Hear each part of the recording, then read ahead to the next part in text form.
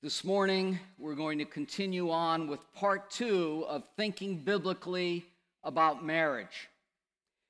Last week was part 1, and we looked at the Old Testament foundation of marriage, and we saw how, due to the fall of man, the sin of Adam and Eve in the garden, that all of the conflict that exists in marriages today, ever since that fall, all go back to what God said would be the natural consequence of man and woman's rebellion against God.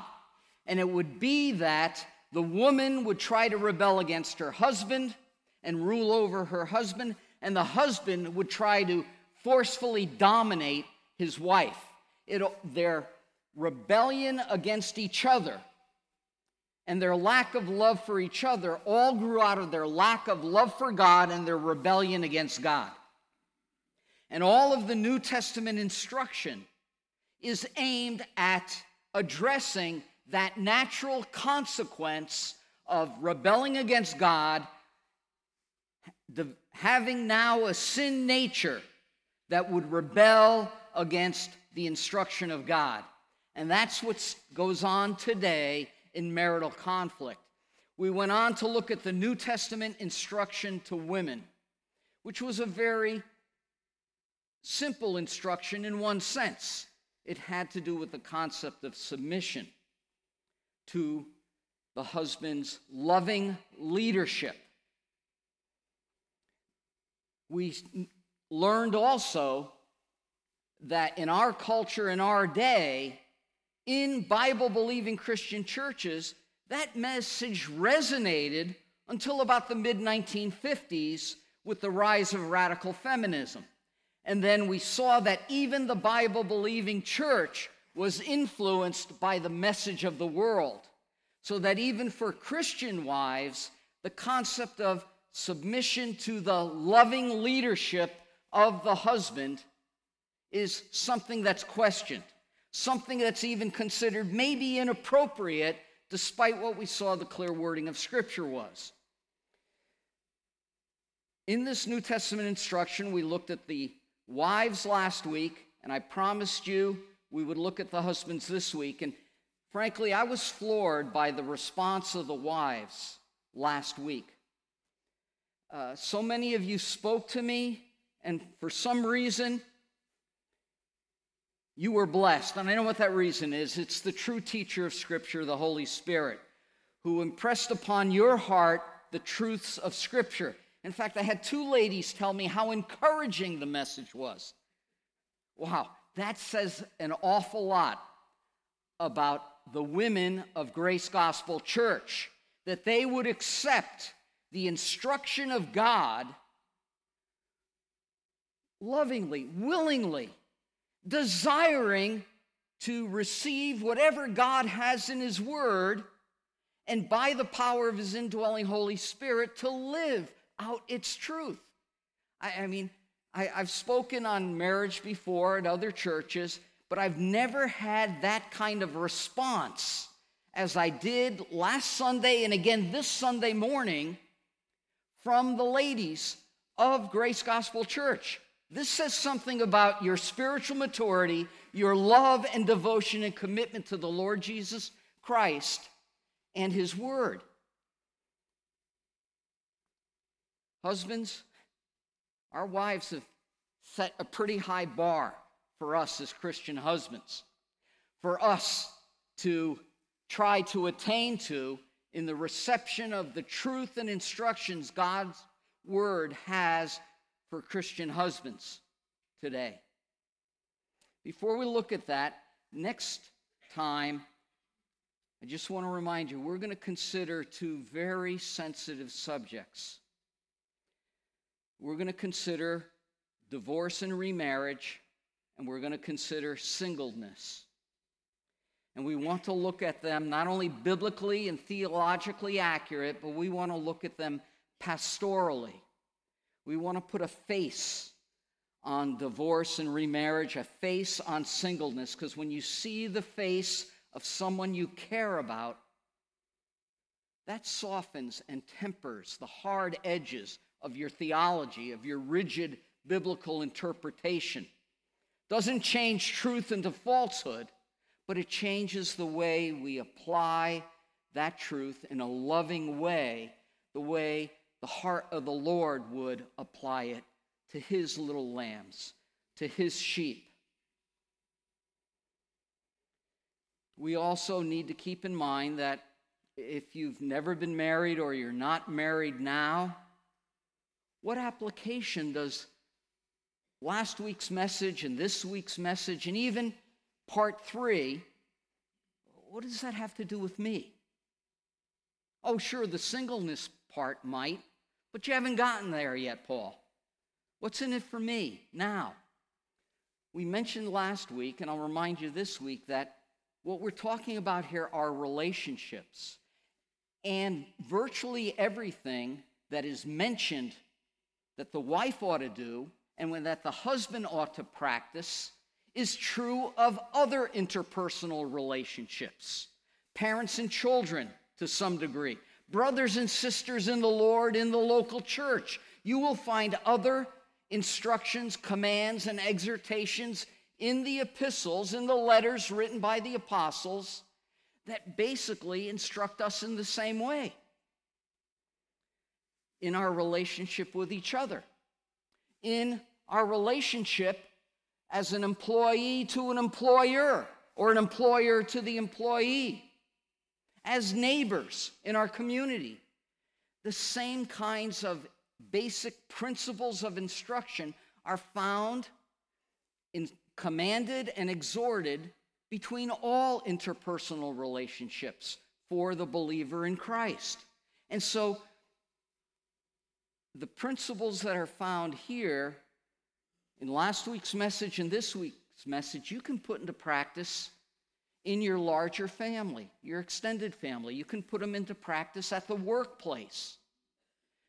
There are other passages of Scripture that will teach those same principles. So there is something here for you, even if you find yourself single at this point in time. So we're going to address husbands today. And this might even be a little heavier burden than was placed on the wife, the Christian wives last week, but men, you have broad shoulders. You're able to take this. The last part of this message is going to be a mini sermon within this message. It's going to look at what are the characteristics of the love that should exist in marriage. This will be familiar to some of you. This is the only thing I share at weddings when I'm asked to speak from God's word to the bride and the groom. I will share those 6 S's. There are 6 words that begin with the letter S, found in the passage that our brother Gilson read for us this morning. And so it's sort of a mini sermon within this message, and we'll look at those. But first, let's address the husbands. Husbands, love your wives. Now, what word don't we understand, husbands? Which one of those 4 words? We understand them with our head, but do we put them in practice with our lives? Now, I've entitled this, Love Your Wife Like God Loves Us. In the Greek language that Paul wrote these words in, there are multiple words, 4 and a 5th one, but 4 are found in many of the ancient Greek writings and several of them in the New Testament. Different types of love. Now, we just talk about love in English. You know, oh, I love ice cream. Well, no. You know, I remember when my daughter was really little, and my wife said, oh, I love, and I can't remember what it was. Maybe it was ice cream. And my little daughter says, that means you're going to marry it. You know, okay, we use the word love, but the Greeks had different words for love. They had a word for brotherly love, the love of not just blood brothers, blood sisters, brother and sister, but of friends, brothers and sisters in the Lord. They had a word for familial love, parents for children, children for parents, brothers for sisters as well, within the human family, within the natural nuclear and extended family. They had a word for marital love, the love of a husband for a wife. Paul doesn't use any of those words here. He uses a word, and I don't usually tell you what the Greek words are, but I know you've heard this. Here it's the verb, agapao. Agape is the noun that this verb is derived from. This is the word, love, that we sang about. For God so loved the world that he gave his one and only Son to save us. Whoever believes in him will live forever. We sang that over and over. In John 3:16, for God so loved the world that he gave. This is the word for love. In marriage counseling, a husband might say to me, I don't feel love for my wife any longer. I want to divorce her. I just don't love her. Well, what does feelings have to do with it? It's husbands, love your wife. What kind of feelings did God have for us in John 3:16? Oh, I love those little sinners. Aren't they so cute? Rebelling down there, shaking their fist in my face. Romans chapter 5, verses 6, 8, and 10. For while we were still helpless at the right time, Christ died for the ungodly. It's not very cute, is it? Ungodly. Verse 8, but God demonstrates his own love toward us in that while we were yet sinners, Christ died for us. Sinners. Ungodly, sinners. Verse 10, for if while we were enemies, we were reconciled to God through the death of his Son, much more having been reconciled, we shall be saved by his life. We were enemies. God loved his enemies, and he gave his one and only Son to save us, that whoever believes in him might have everlasting life. I don't love my wife, somebody says. She's like an enemy to me. God loved his enemies. That's the kind of love God had. It's not a feeling. He doesn't use the Greek word for love between a husband and wife here. He uses the word that describes the love God had for us. It's an act of the will. It's a decision. God decided to send his one and only Son to save us. Husbands, make the decision to love your wives. Love your wives in the same way God loved us. This doesn't mean you can't have feelings for your wife. No, just because you have this love doesn't mean you can't have other forms of love. But you must have this love. Whether you feel emotional love and affection for your wife or not is completely beside the point. The command here is, husbands, love your wife. That's a command, both in the original Greek language and in English. It's not optional. Oh, it's a sunny day, I think I'll love my wife today. No, it's not optional. No matter what. Husbands, we took vows. For richer, for poorer, for better, for worse, in sickness and in health, till death do us part. Husbands, love your wife. When will God cast us away?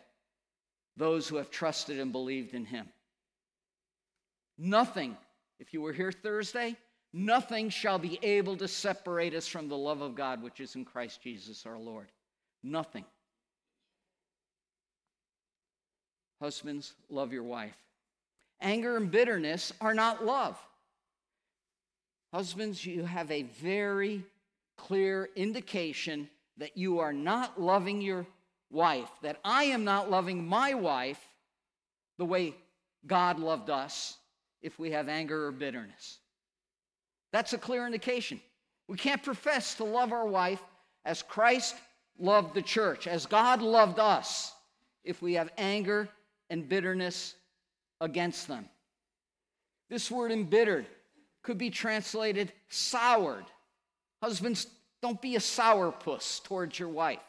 It's used of water that is undrinkable, that was bitter or sour or somehow spoiled and rotten, and you couldn't drink it. Do not be embittered against your wife.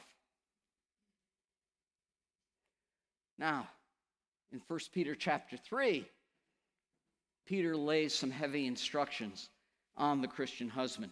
You husbands, in the same way. In the same way as what? Remember how he began chapter 3 with verse 1? Wives, in the same way. Or wives likewise. You husbands likewise. Like what? I would say there's 3 ways to understand this in same way. It follows the first 6 verses, which are instructions to the wife.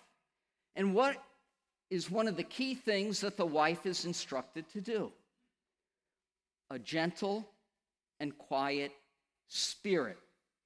A gentle and quiet spirit. Anger and bitterness are not gentle and quiet. Husbands, in the same way, we should have a calm demeanor towards our wives. It shouldn't be an angry demeanor. It should be gentle, quiet, as a display of loving leadership to the wife. Remember when we looked at the first 6 verses in 1 Peter 3 that address the wives in the same way? We had to go back to chapter 2. And what was at the very end of chapter 2?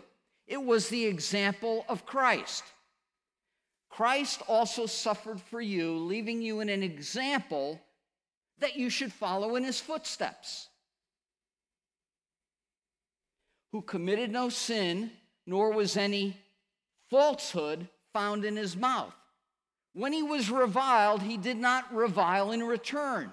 When he suffered, he uttered no threat, but kept entrusting himself to him who judges righteously. Wives, in the same way. Now husbands too, in the same way, following the example of Christ. When he was reviled, he didn't revile in return. When he suffered, he uttered no threats, but kept entrusting himself to him, to God the Father, who judges righteously. Husbands, in our love for our wives, we're not only to be gentle and quiet and not a forceful bully trying to dominate her and scare her into submission, we are to follow the example of Christ and not return reviling with reviling, not return any suffering with threats, but entrust ourselves to God, who judges all things righteously. Before the example of Christ, in 1 Peter 2, and this is the third way that we ought to look at this in the same way, there were instructions to Christians to submit to government in verses 10 to 12. And then in verses 13 to 17, there were instructions relative to employees to employers, or in those days, slaves to masters. There is submission involved there. Husbands, do you understand that we also are to submit? What are we to submit to? Paul makes it very clear in 1 Corinthians chapter 11. He says this in verse 3, "But I want you to understand that Christ is the head of every man, and the man is the head of woman, and God is the head of Christ." Husbands, we are to submit to Jesus Christ. Submit to his example of loving leadership that we'll look at very soon in Ephesians chapter 5. Our submission is to be to Christ. Through the pen of Paul, through the pen of Peter, the inspired words of the Holy Spirit were written. Love your wives. Are we in submission to that? Do we love our wives the way God loved the world? The way Christ, as we'll see, loves the church? Our submission is to the instruction of Scripture, to the headship of Christ. What Christian man here will say, that's inappropriate for me to submit to the headship of Christ? See what it's all based on? The last line, the underlined words, God is the head of Christ. The entire concept of submission to any form of authority, whether it be to the Christian, to governments, slaves to masters, employees to employers, wives to husbands, the husband to Christ, it is all grounded and founded in eternity past on God being the head of Christ, God the Father being the head of Christ. That is the basis. That is the foundation of every aspect of submission. If it's wrong for the wife to be in submission to her husband, then it's wrong for the man to be in submission to Christ. In fact, it's wrong for Christ to be in submission to God the Father. But that's ridiculous. I only state it so that you can hear how ridiculous that would be. Christ said, I always do those things to please the Father. He was in submission to the Father. The verses from 1 Peter chapter 2. When he was reviled, he did not revile in return. When he suffered, he uttered no threat, but kept on entrusting himself to him who judges righteously. He trusted in the Father and submitted to the Father's will for his life. Husbands must be understanding. Peter says, husbands, in the same way, live with your wives in an understanding way. Husbands, you don't want your wife to be like you. You didn't marry another guy just like you. You wouldn't want to be married to another guy just like you. You want to be married to someone who's different.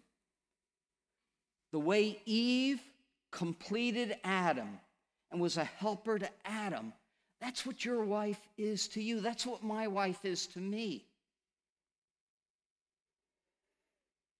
If, like I said last week, if both of you were identical, one of you wouldn't be necessary. Husbands, you are not the only ones with strengths, strong points in your marriage. Your wife has strong points as well. Learn to recognize those. Rely on her strong points. Learn from those things which complete you, that you are incomplete without. Learn to appreciate each other. Let me just throw a number out there just to illustrate. Probably 90% of the things that result in conflicts between husbands and wives, maybe 95%, whatever you think it is, it's going to be a high number. It's not that the wife is wrong or the husband is wrong. It's not wrong, it's just different. Being different doesn't automatically make it wrong. It's just different. Maybe it's not the way you would have done something, but that doesn't make her way wrong. Oh, but my way, I'd save a half hour. Okay, well, maybe yours is more time efficient. Maybe hers results in a more aesthetically appealing or beautiful end product. Who's to say that her end goal is wrong, but yours of getting an extra half hour to wax your pickup truck is right? It's just different. Learn to appreciate the differences. Most of the arguments are over differences, minor differences. Live with our wives in an understanding way. we are, as Christian husbands, to show honor to our wife. This word honor, depending on the context, you could translate this word respect. Respect your wives. I don't know any woman who feels loved if she's not respected. Respect your wives. How should you respect her? As a fellow heir of the grace of life. Women are not second-class citizens in the kingdom of God. They are fellow heirs. They are on the same level as any man in the kingdom of God. In fact, if there is a hierarchy in eternity, husbands, most of us are going to be taking orders from our wives. We'll inherit the same salvation, but if there is a ranking in heaven as to who gives direction in the worship and service of God and Christ throughout eternity, husbands, most of us are going to be taking instructions from our wives for all eternity. Husbands must show honor. This word honor can also be translated value. It's used of gold and silver and money, things that have value, temporal value.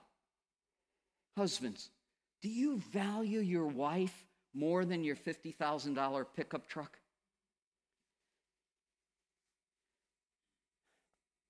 We should place upon our wives great value. What does it say in Proverbs? The virtuous wife, who can find? Her worth is far above rubies. Do you value your wife like that? You married, for the most part, good Christian women. You didn't marry Jezebel or Delilah. Show her honor. Show her respect. Value her and her opinions.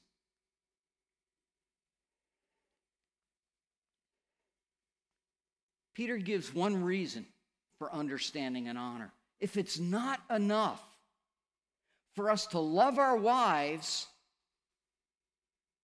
so that we follow Christ's example and we love the way God and Christ loved us, if that's not enough, then we have a somewhat self-serving reason. God knows our hearts. He knows we don't always desire what pleases him the most, but there's still some of us in there, isn't there, men, from time to time? One reason to love your wives is so that your prayers will not be hindered. It's not just the prayers of the wife and husband together, but have you ever prayed for something, husbands, and it seemed like God said no? Or you're still waiting for an answer, or it's like God didn't hear your prayer. He didn't answer. One of the reasons is that maybe you're not dwelling with your wife in an understanding way and granting her honor. Maybe it's you, not your wife, that is hindering the answers to prayer that you would like. This is one reason for dwelling with your wife in an understanding way and granting her honor, respect, valuing her. Her worth is far above rubies. Let's look quickly at the 6 S's of the love that should exist in marriage. Some of this will address the wife at the very beginning and near the end. But much of it, at least 5 of the 6 points, even the 6th to some degree, the very first one, all applies to husbands as well. It's really a two-way street here, and we'll come to understand why as we go through these verses. The first thing to understand about the love that should exist in marriage is that it's a submissive love. Wives, be subject to your own husbands as to the Lord. For the husband is the head of the wife, as Christ also is the head of the church, he himself being the Savior of the body. But as the church is subject to Christ, so also the wives ought to be to their husbands in everything. Now, we're not going to go into detail on this verse. We spent a lot of time on this last week. If you missed it, listen to it or watch it on our website. You get the audio, the videos there, and there is the slideshow as well. So I don't want to spend any more time on this. The wives were beaten up enough last week, and they took it very, very well. So the love that should exist in marriage should be a submissive love. And again, husbands, remember, submission applies to us in marriage as well. We need to submit to the example of Christ. So it applies to us as well. Our love is a submissive love. We choose to love our wife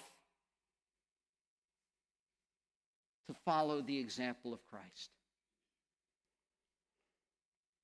Husbands, love your wife just as Christ loved the church and gave himself up for her. This was a selfless love.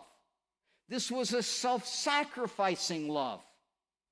He laid down his life for the church. He gave everything he had. He left the glories of heaven, took upon himself the form of a man.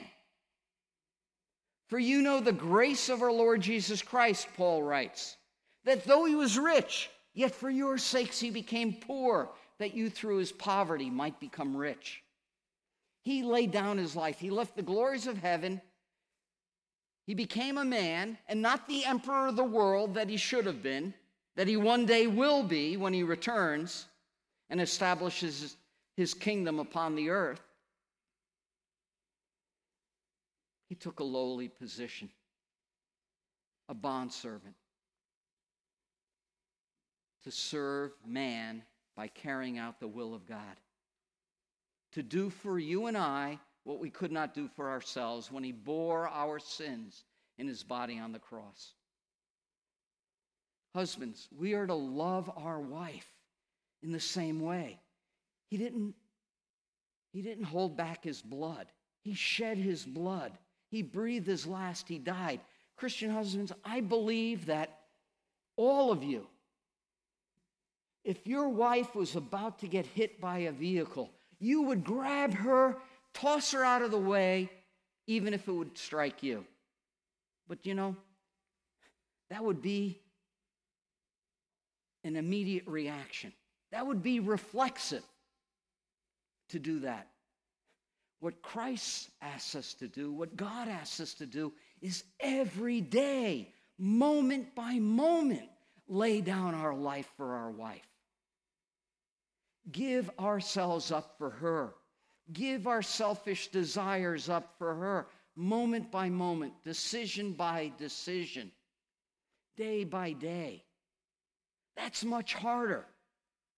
That's not just a knee-jerk reaction, a reflexive response. That is an act of the will, just like God so loved the world, an act of the will. We are to love our wives in the exact same way, just as, you could translate that exactly as, Christ loved the church and he laid down his life. He gave up everything for her. This is the number one reason that wives are not submissive to husbands. Because husbands don't love their wives as Christ loved the church. What wife would not willingly follow that husband's leadership in the marriage if the husband always put her first and foremost, her desires, her righteous desires, her welfare, her good before his own? If a wife knows that her husband is thinking of her first and foremost when he makes decisions and asks her to follow, I don't know the Christian wife who would not, far more often than not, follow that leadership. Husbands, we need to have a selfless, self-sacrificing love for our wives. Jesus Christ was completely selfless. I do only those things that please the Father. He did nothing that pleased himself, first and foremost. It was the Father's will. It was a self-sacrificing love. He laid down his life, not just on the cross, but every day that he lived.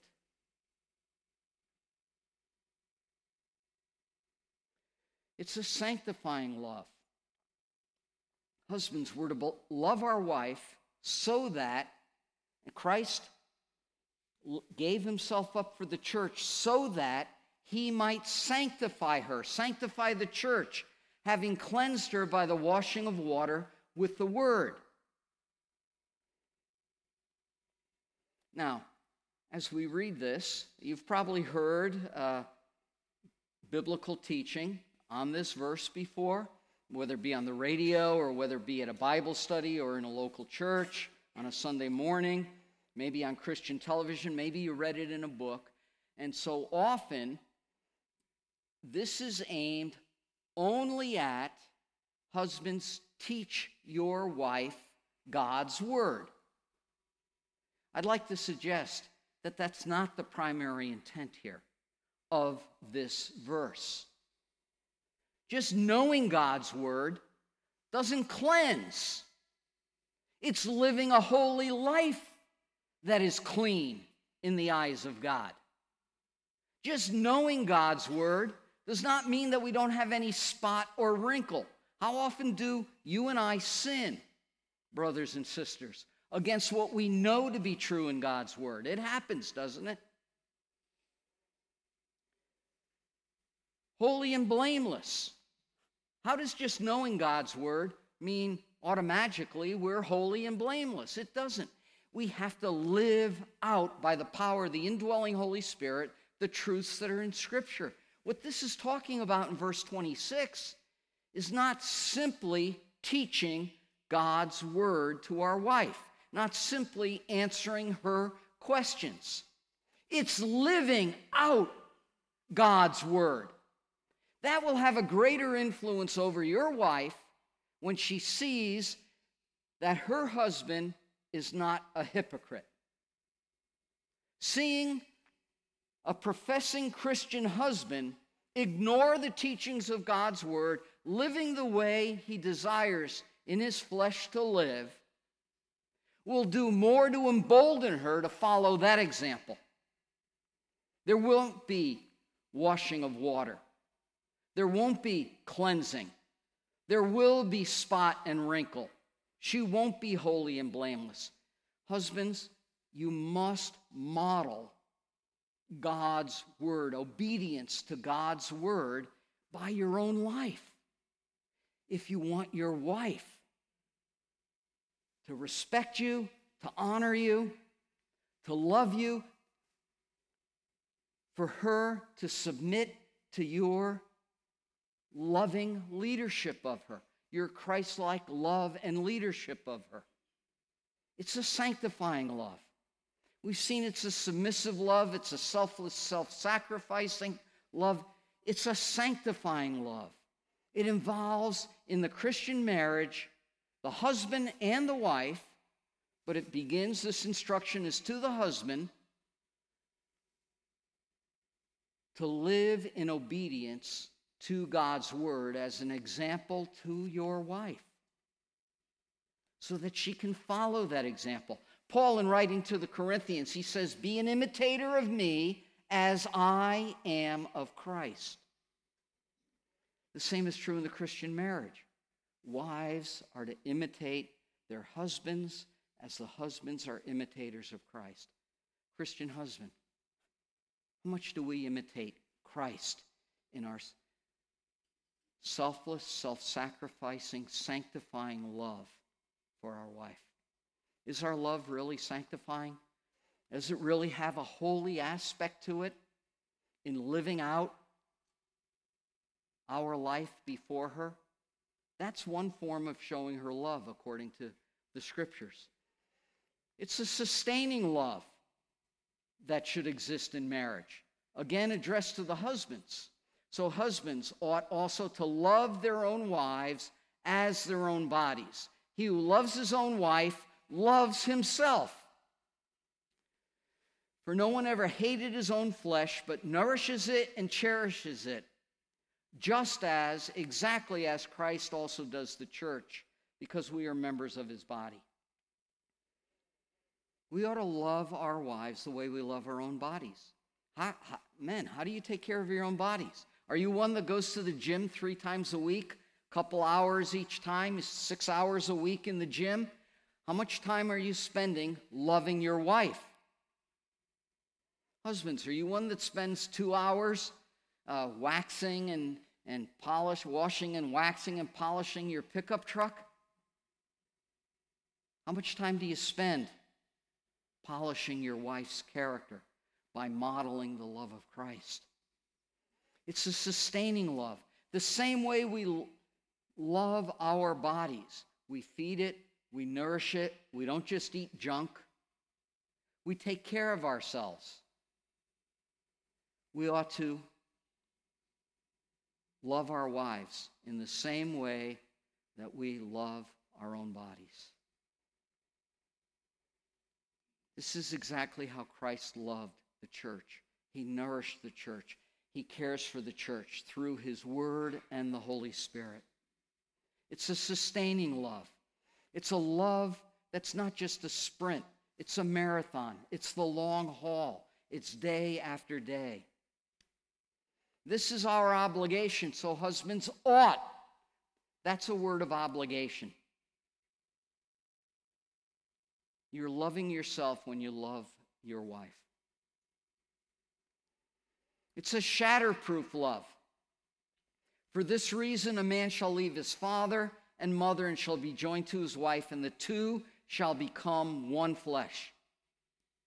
It's a shatterproof love. How do you separate one flesh? You know, the most exact image of one flesh of the husband and wife is their child.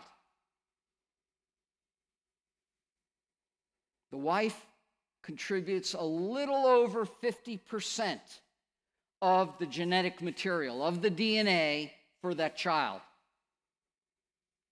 The husband, a little less if it's a boy. If it's a girl, it's 50-50. They both contribute to that child. How do you separate what belongs to the father and what belongs to the mother from that child? It's one united set of DNA, one flesh. You can't separate it. This is a shatterproof love that he's talking about here, the two becoming one flesh. In other words, what am I getting at here? In the Christian marriage, there is no D word, divorce. There is no D word. There are biblical grounds for divorce, but that's not what the Christian looks for. That's not the go-to option. You never enter into a marriage thinking, well, if this doesn't work out, there's always divorce. There is no D word. My wife and I don't know how she put up with me the first 10 years. We have 5 young couples in our young couples marriage builders group. They've heard this before. You're hearing it from me now. I don't know how she put up with me for the first 10 years. Actually, I do. We went into marriage. There was no D word. Can you imagine Apollo 13? Houston, we have a problem. And the engineers there at Mission Control. A problem, oh no, that's it. Turn off the computers, we're going home. A problem. No, you work through problems. You work them when they're small so they don't become bigger. God intended marriage to be shatterproof. One flesh, the two become one flesh. Now, if you've experienced the tragedy, the grief, the heartache of divorce, we're going to address that. But I just want to say now, whatever marriage you're in now, your first marriage, your second marriage, your third marriage, whatever marriage it is, the marriage that you're in now is the marriage God wants to bless. That's the marriage to work on. Forget what lies behind, the scripture says. Reach forward to what lies ahead. Press on. God wants to bless the marriage you're in now. We'll talk more about divorce and remarriage in part 3, and we'll get a better understanding of it. But whatever marriage you're in now, this is the shatter-proof marriage that God wants to bless. You're not married to a previous spouse any longer. That marriage ended in divorce. He blesses the marriage you're in now. It's to be shatterproof. And it's in our best interests that it remains shatterproof, because it's a sobering love. Paul writes, "This mystery is great, but I am speaking with reference to Christ and the church." This is a sobering love. I'm not talking about alcohol here. I'm talking about our thought processes, a sober mind. Think about this correctly. Think about this accurately. He says that the marriage relationship, the two becoming one flesh, nourishing and cherishing our wife as our own body, just as Christ does the church. It's a mystery. It's a great mystery, marriage. And Paul says, I'm speaking in reference to Christ and the church. Marriage is a picture of the relationship between Christ and his church, his bride. He's known as the bridegroom in Scripture. The church is known as the bride of Christ in Scripture. Why is this so sobering that our marriage relationship, husbands and wives, this applies to you as well, the shatterproof does, and the sobering aspect does as well, wives. Why is this so sobering? It's a picture of the relationship between Christ and the church. In Scripture, God and Christ value these pictures, these types, very, very highly, because they teach important spiritual, eternal truths. Our marriage relationship and the love that exists between husband and wife should accurately portray the relationship between Christ and the church, and the love of Christ for the church, and the devotion and commitment and love of the church for Christ. It's a picture. How highly does God value these pictures?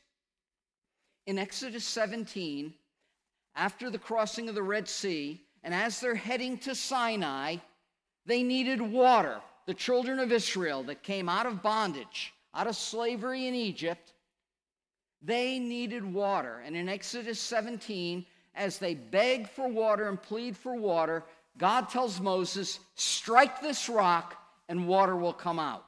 And he does it, and water comes out, and they all have water. Then in Numbers chapter 20, years later, they're thirsty again. They had run short of water again.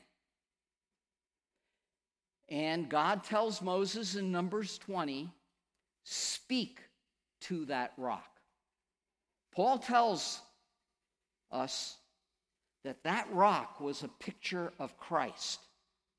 A picture of Christ. The way he gave forth life-saving spiritual water, that rock was giving forth life-saving physical water, material water. That rock was a picture of Christ. But what happens in Numbers 20? Moses, instead of doing what God said, speak to the rock and water will come out, he gets angry, and speaking of himself and Aaron, he says, must we give you water? And he strikes the rock again. He destroyed that picture of Christ dying once and giving forth life-saving water. He struck it again. He destroyed that picture of the rock picturing Christ. And you know what God said to him? Because you've done this, you will not enter the promised land. You'll see it from a distance, and then you'll die, and Joshua will lead the nation of Israel into the promised land. That's how highly God values these spiritual pictures. It can rob you and I of the blessing, not of salvation, but of temporal blessing, of the joy that comes from obediently following the Lord. Our marriage is a picture.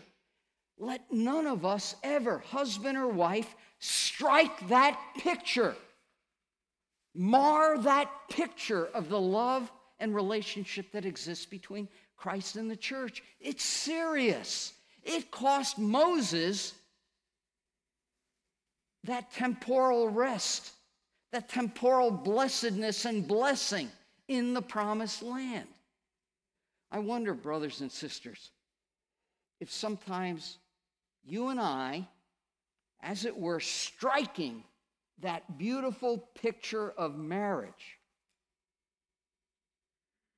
is the reason why we sometimes don't have all the joy and blessing in the Christian life that God really intends for us to have. This is sobering. This is something to think about. How are we loving each other? Paul closes out his teaching in Ephesians 5 with these words, "Nevertheless, each individual among you also is to love his own wife, even as himself, and the wife must see to it that she respects her husband." Let me just summarize this. A wife who is submissive in the true biblical sense of the term will encourage her husband to live for her and love her as Christ loved the church. She won't want less love. She won't want more love. She won't want to be the idol in her husband's life. She will encourage him and help him love her in the same way that Christ loved the church. And the husband who loves his wife as Christ loved the church and lays down his life daily for her will encourage her in her loving submission to his leadership, to following Christ's example.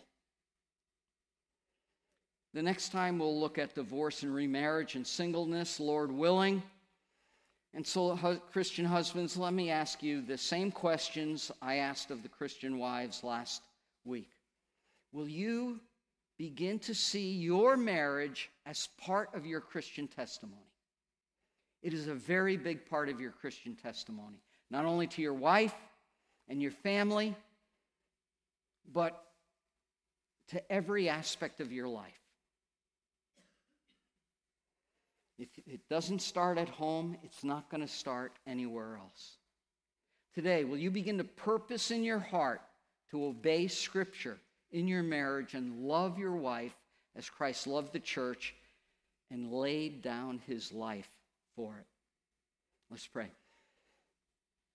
Father in heaven, we thank you for the power of your word. We thank you for the clarity of the word. We thank you for the true teacher of your word, your Holy Spirit. Dear God, I pray that you would, by your Spirit, bring yourself glory by impressing these truths not only upon our minds, but upon our hearts, that you would be patient with us, and by your indwelling Holy Spirit, you would give us the desire, that you would convict us to love our wives just as you, Lord Jesus, loved your church, your bride, and gave yourself up for her.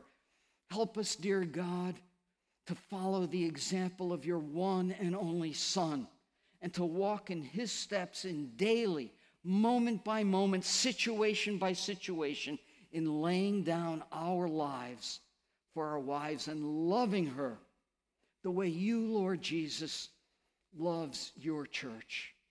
We ask all this, not simply for the blessing and benefit of our marriage, but so that our marriage brings you honor and great glory. We ask all this for your name's sake. Amen.